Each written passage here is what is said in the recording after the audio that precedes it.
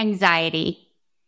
I think everybody that I talk to says they have anxiety. Who doesn't have anxiety?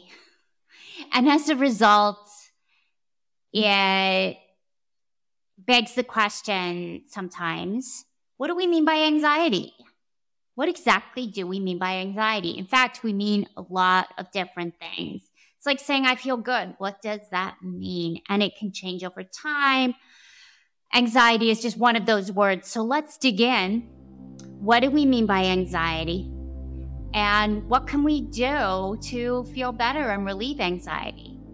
And we're going to do that by looking at what it actually is. And it can be a variety of different things. So I'm going to give you some new ways of looking at it and some new ways of helping yourself with anxiety. This is Aliveness, the show that explores how to create the changes you need to make to experience the sense of aliveness you're longing for, and how the power of plant medicine can accelerate that process for you. I'm your host, Allison Crosswaite, a guide and former psychotherapist, here to empower you to break out of your old patterns, shift into a new state of being, and ignite your aliveness. So when people say they have anxiety, for some people, that means their heart is beating. May even escalate to panic attacks, overthinking, ruminating, up at night, worried about things, feeling afraid, worrying about things like health, money, safety of people we love, a lot of fear. It can be obsessive actions and thinking, trying to make everything right. It can also be a kind of worrying about what people think of us, social anxiety, worrying about being with others, having difficulty being with others, the difficulty being still. So maybe it's a difficulty meditating or doing yoga or something where you're turning your brain off.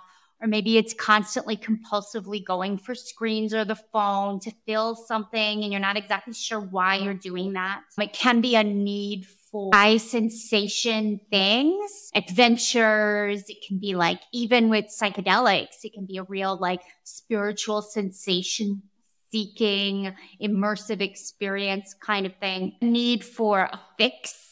Like I talked about the scrolling, it can be sugar, alcohol, cannabis, any type of kind of addictive fix that we are going for can be a way that we're experiencing anxiety. Also, the need to understand everything, to control it, to plan it. These are all features of anxiety. Finally, the other piece, sort of anxious experience I want to mention is it's difficult to be in silence, to have to say something to fill the space, especially when there's big emotion. Humor, that can be an expression of anxiety.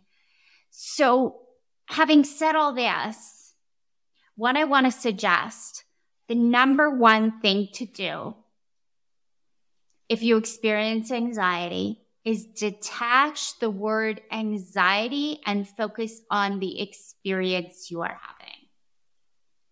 So what are you actually feeling? Are you feeling butterflies in your belly? Are you feeling a lot of thoughts about a certain thing or just in general? Is your heart beating? Are you having trouble being present? Are you getting really granular? And if your heart's beating, how fast? And okay, stay with it. What color is your heart beating? Is there a color? Like, what does it actually feel like?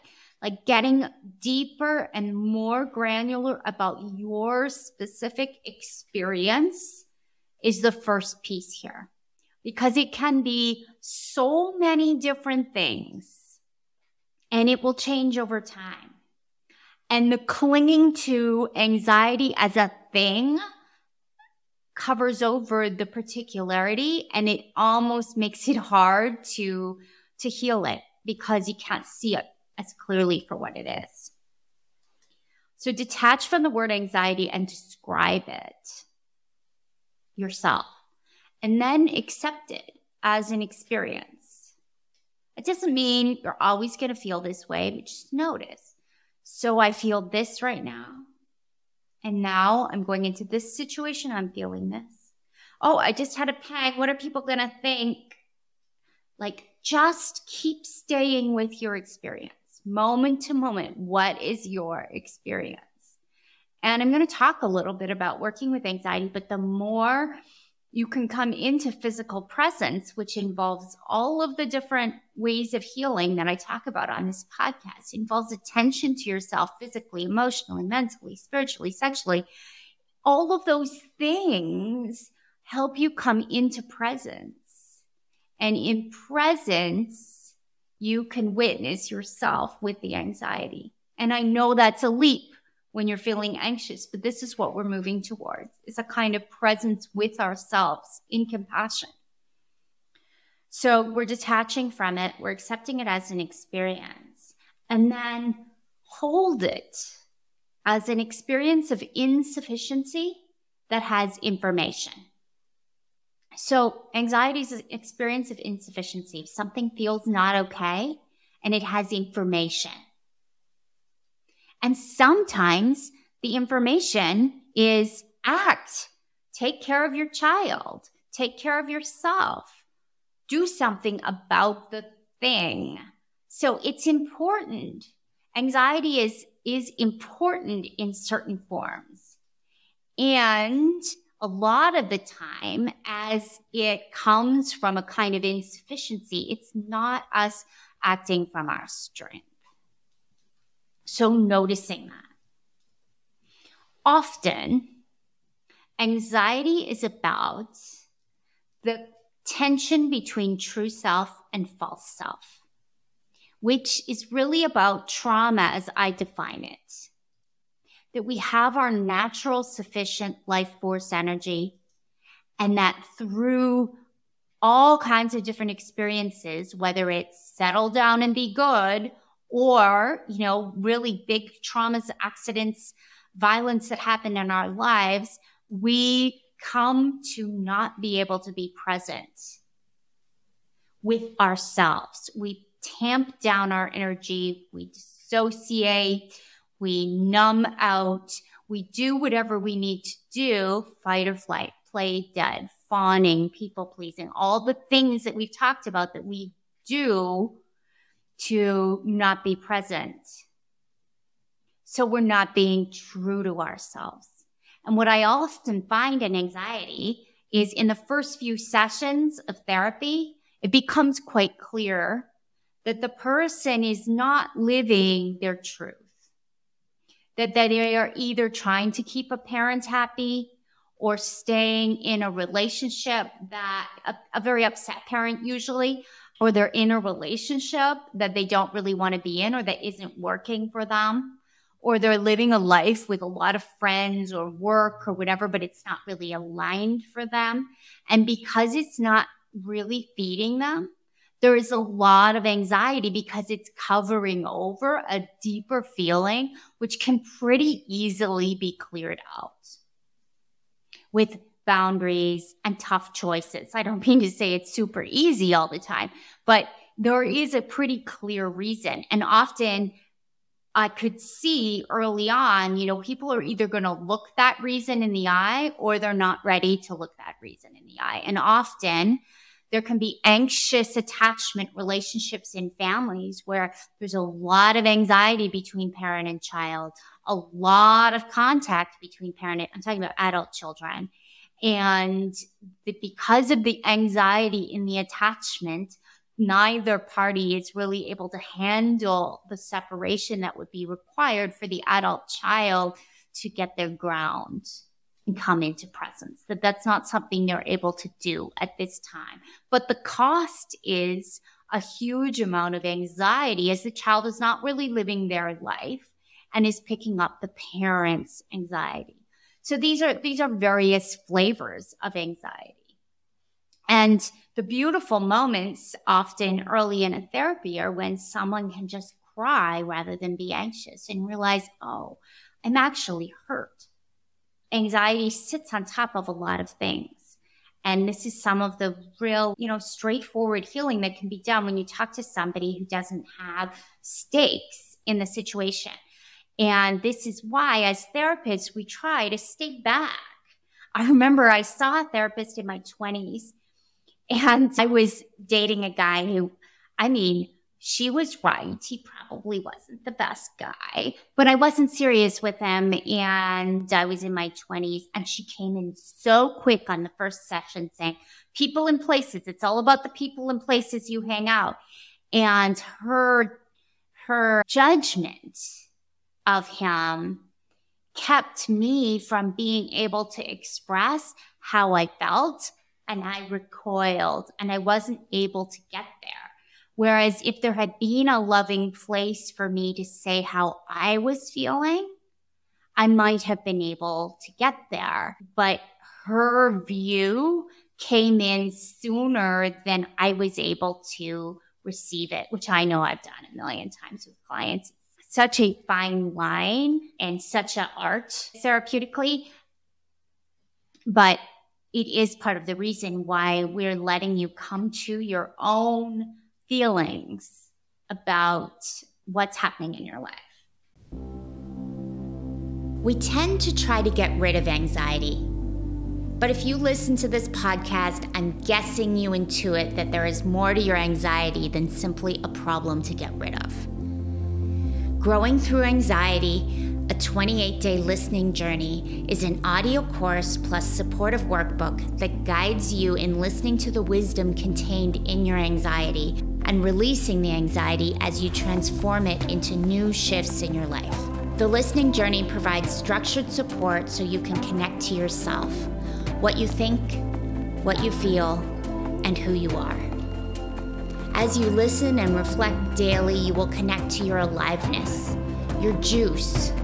Truths become clear. You become present and able to enjoy the life that you have and make any changes that your being is asking you to make. Listening to yourself and releasing anxiety supports you in enjoying all that you have and all that is to come, and also incorporating the deep wisdom of your being into all your decisions.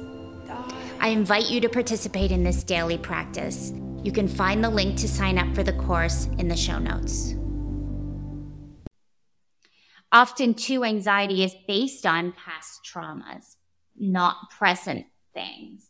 And so there is a period of understanding and processing, oh, this thing happened in my life in generations past, wherever, and it's been passed through, and there's nervous system healing that can be done to feel better in the moment because there actually isn't a threat in the moment.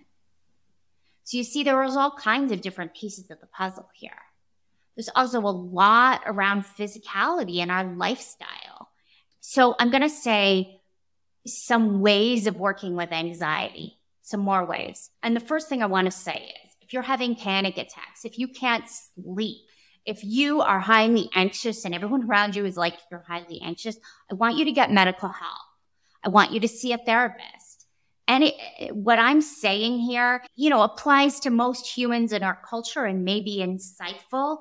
But when we have serious anxiety, we need support and we need help. And there are many different treatments, medications, ways of working with anxiety that from all different types of perspectives with different healthcare practitioners. So wherever you're guided, acupuncture can be great. Naturopathic medicine, functional medicine, allopathic medicine, therapies, get yourself the help. I really want you to do that. So one of the key ways to work with anxiety is lifestyle. So hydration, movement, sleep hygiene, all so important. Nervous system nourishment, so bodywork massage, yin yoga, Epsom salt bath. These things are so important. And, as we work the layers, anxiety is about this separation from God, this separation from the love that permeates the universe. But to start with, we have to take care of ourselves. Otherwise, we won't be able to receive what's available. And so many of the people that I work with, most of us in our culture, struggle with the basic self-care principles. And these are like foundations to set ourselves up for then being able to receive more and more of that beautiful life force energy. So first is lifestyle. Then the second piece is the emotional and the mental work of processing the context for what we are thinking and feeling. And there's really no substitute for doing that with another person. You can definitely journal, and, a good, long, solid therapy is good for everybody. And there's many different ways of getting that. And I encourage you to be so creative and to do that work of coming to understand yourself, of coming to understand what is bothering you and what you feel and who you are. This is really important. And it's a combination of contemplation and conversation. It's hard, but it's real. And there may be some real choices involved here. Like, is your relationship supportive? How are your friendships, your relationships with your family? Are they supporting you? These are all pieces of the puzzle when it comes to anxiety. And then finally, one of the terms I like is divine therapy. And that's receiving the medicine that is life. And that does come through psychedelic ceremony, absolutely. And it comes in silent prayer, and it comes in grace in moments. And, I would say it's something that I've experienced throughout my life. But at this point, I now have created the conditions that I can experience it pretty much every day. And it used to just strike me like a lightning bolt, and then I would lose it for months at a time. And I had scattered priorities, but now I know what I'm here for. I'm here to receive the life that's here, that's in me, receive the love of the universe and pour it out. So all of life, that is the only intention, ultimately. And each intention is like a tributary of that. A knot. I might have a knot or a complex, to use Jungian terminology, that I work on, but it's all in that context. And that makes it easier to receive that. And that much of our anxiety, we do the emotional and the mental work of creating lives that are open enough, that our relationships are such, whether it's work or personal, are such that we have the space to be who we are. And the reason we want that is because then we have the space to open to ourselves and God. That's when we have the space to open to spirit and to really, that's what we're really after. And it's so interesting because our symptoms point us towards everything if we just keep following the path. And then the other thing I would say about healing anxiety, and this is something I work on very much, is moving the energy all the way. So my experience with ayahuasca in ceremony after ceremony was that it unblocked my energy so that I could grieve, cry, rage, and orgasm in the biggest ways possible. And because I was able to move that kind of energy, I no longer really have anxiety in the form that I had it, which was up in the middle of the night, heart racing, all over the place, not present. I was anxious, and I would have said that. Now, yes, do I worry sometimes? Yes. But as my former partner said, you are not the same person. I have been rewired. And I believe that was the medicine healing trauma, creating new neural pathways for me, and also my willingness to move the energy all the way. So this is something that really helps to have support in doing.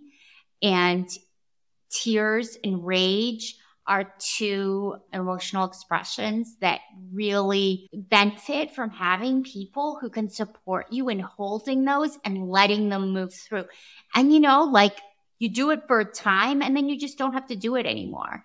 And then, once in a while, now I'll be like, oh my gosh, over Christmas, something happened. I was so sad and I just sobbed it out. It took about an hour and it moved because it is able to move. So it's not like you have to be doing this all the time.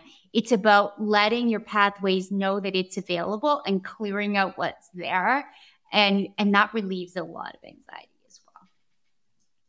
So as you can see, anxiety is, again, multi-layered. It's physical, emotional, mental, spiritual, sexual. It's in all the pathways, and the medicine catalyzes that healing very, very, very well. And even without medicine work, you are able to address it through attention to your body, attention to that processing work that we all need to do, receiving spirit through nature, through prayer, through silence, through those moments. And also clearing out and moving energy all the way that's been stored and creating this space. And the medicine's super helpful in all of these areas, particularly helpful moving the energy all the way and receiving the grace that is spirit's presence. I think, again, that the awareness tool that I work with my clients, the 25 questions, is really helpful in honing in on what's going to help the anxiety most. Is it the rage work? Is it dancing? Like, what is going to be the thing that's going to move the needle the most and help you, meet you right where you are? Because ultimately, every symptom is pointing us towards ecstatic union with life. And that may seem like a glib and wild statement from where you're sitting, but if you follow that path, you follow that breadcrumb trail of your experience, there's so much that's possible on this journey. If this episode of Aliveness resonated with you, I would be so grateful if you would leave a review on your podcast app. Reviews make it possible for me to connect with more people just like you who are looking for inspiration and guidance on their journey to create a full, juicy life filled with aliveness. Be sure to subscribe so you get all the juicy episodes to come. And if you have a friend who is deep into their personal growth and healing journey, share this podcast with them too. Now go out and experience the aliveness that's here for you today.